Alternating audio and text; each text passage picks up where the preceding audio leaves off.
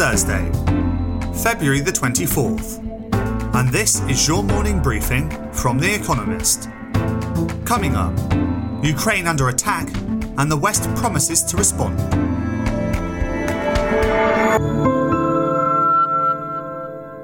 First, the world in brief.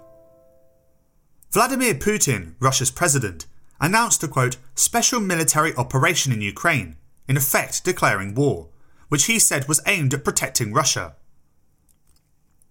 Ukraine's foreign minister, Dmytro Kuleba, said that Russia had begun a quote, full-scale invasion and said Ukrainian cities have been shelled.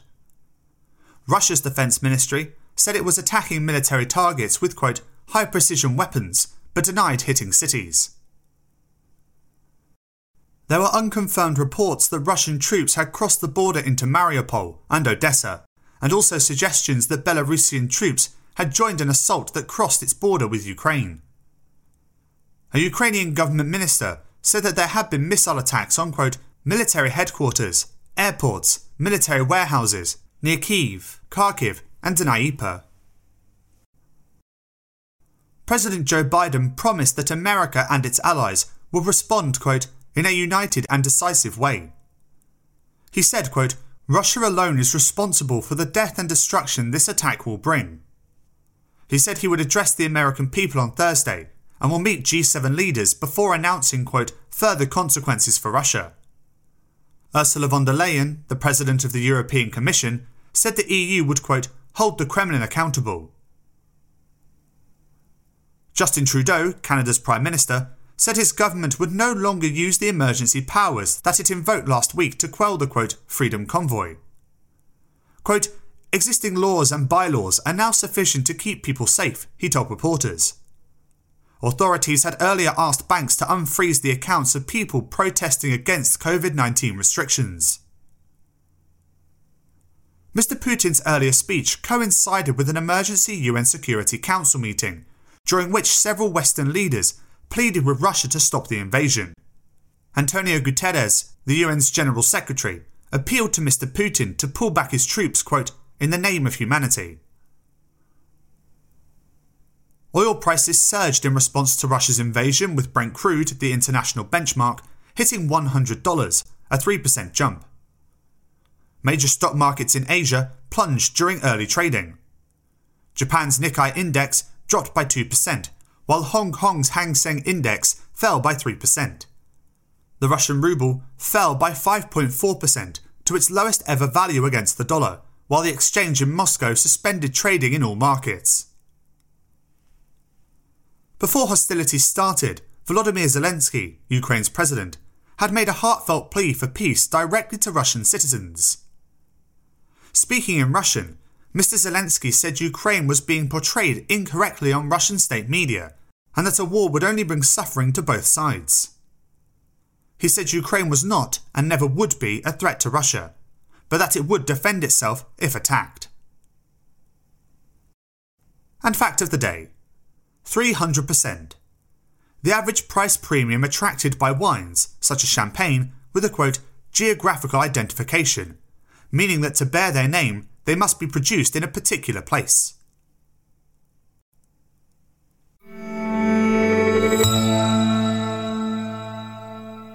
And now, here's today's agenda. Where will Russia stop?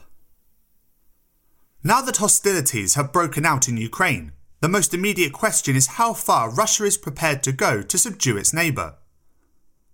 One possibility is that it will aim to take all of the statelet's claimed territory. A war for Donbass would be bad enough. Since January, however, Western security officials have been warning that Mr. Putin is set on an even broader invasion aimed at toppling the Ukrainian government. Joe Biden, America's president, and Boris Johnson, Britain's Prime Minister, have both said that Russia would probably aim for Kyiv, Ukraine's capital. NATO officials concur with those British and American assessments. Russian military forces in southern Belarus have crept closer to the border in recent weeks, with many organised in tactical formations that would allow a swift thrust south towards Kyiv, should Mr. Putin order one.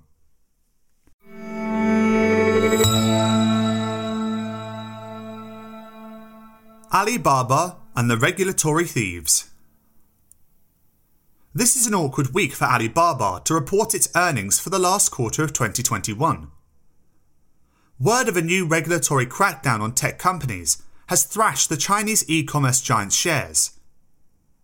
Its share price closed at 112.40 Hong Kong dollars, $14.40 US dollars on Wednesday, having fallen by almost 9% in 4 days.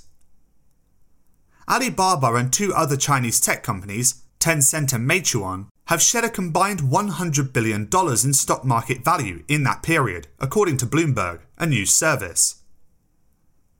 The panic was caused by reports that Chinese regulators had asked state-controlled companies to probe their exposures to Ant Group, Alibaba's payments affiliate. Both groups were co-founded by Jack Ma, an internet tycoon who fell foul of the government. On top of this, Meituan, a food delivery platform, has been told to cut its fees. Investors worry that a bigger wave of rules is coming. Alibaba's bosses are probably dreading their questions on Thursday.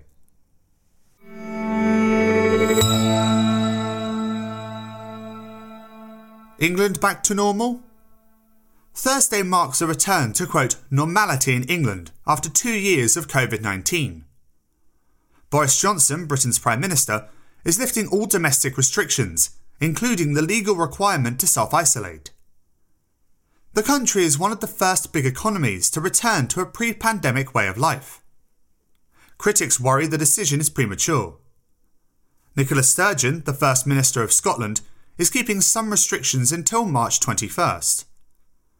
Others fret about the end to free COVID testing on April 1st. Mr Johnson says it is too costly to keep handing out test kits for nothing. England is not the only country lifting restrictions. Denmark did so earlier in February. Austria, Switzerland and Germany plan to ease some rules next month. Even Australia, which closed its borders for longer than most, reopened to vaccinated tourists this week. Mr Johnson is clear that the pandemic is not over, but he is not alone in hoping it has entered a new, less dangerous phase.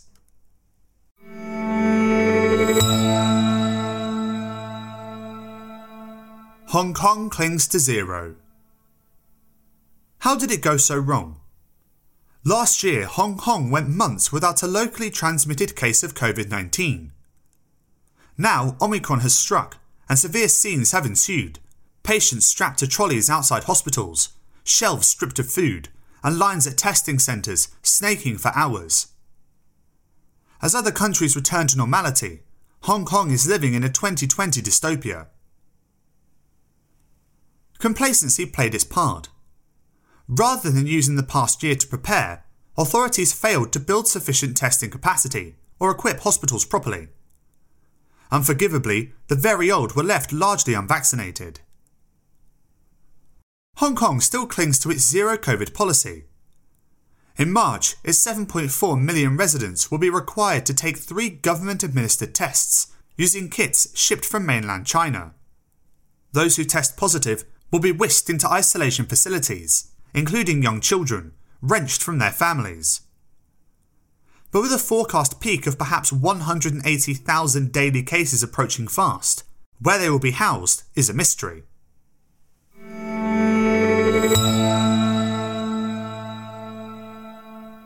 A lesser-known Italian master.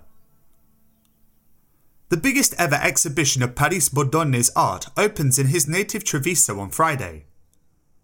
The 16th century Italian painter studied under Titian, whom he vexed by imitating his teacher precisely, and later made his name as a creator of glossy images of sexualized love and a portrait artist in the French court. Bordogne's subject matter was broad. Expressive portraits will be shown alongside mythological scenes, paintings on altarpieces beside smaller works of private devotion. Viewers will witness Bordogne's obsession with texture and his love for luxurious objects. The exhibition will also reveal a restoration of his seminal depiction of the myth of, quote, St. George killing the dragon. Overlaid varnishes had darkened the painting in places, but it has now been returned to its original colours.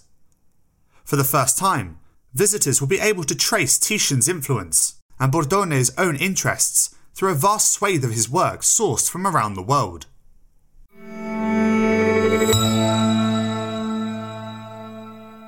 Daily Quiz. You know the drill by now. Our baristas will serve you a new question each day this week. On Friday, your challenge is to give all 5 answers and tell us the connecting theme. Email your responses and include mention of your home city and country by 5 p.m. GMT on Friday to quizespresso@economist.com. We'll pick randomly from those with the right answers and crown one winner per continent on Saturday. Thursday. Which actress was the oldest living Oscar winner prior to her death at the age of 104 in 2020?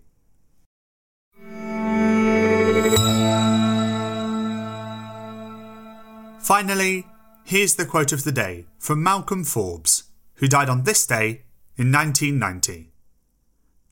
Being right half the time beats being half right all the time.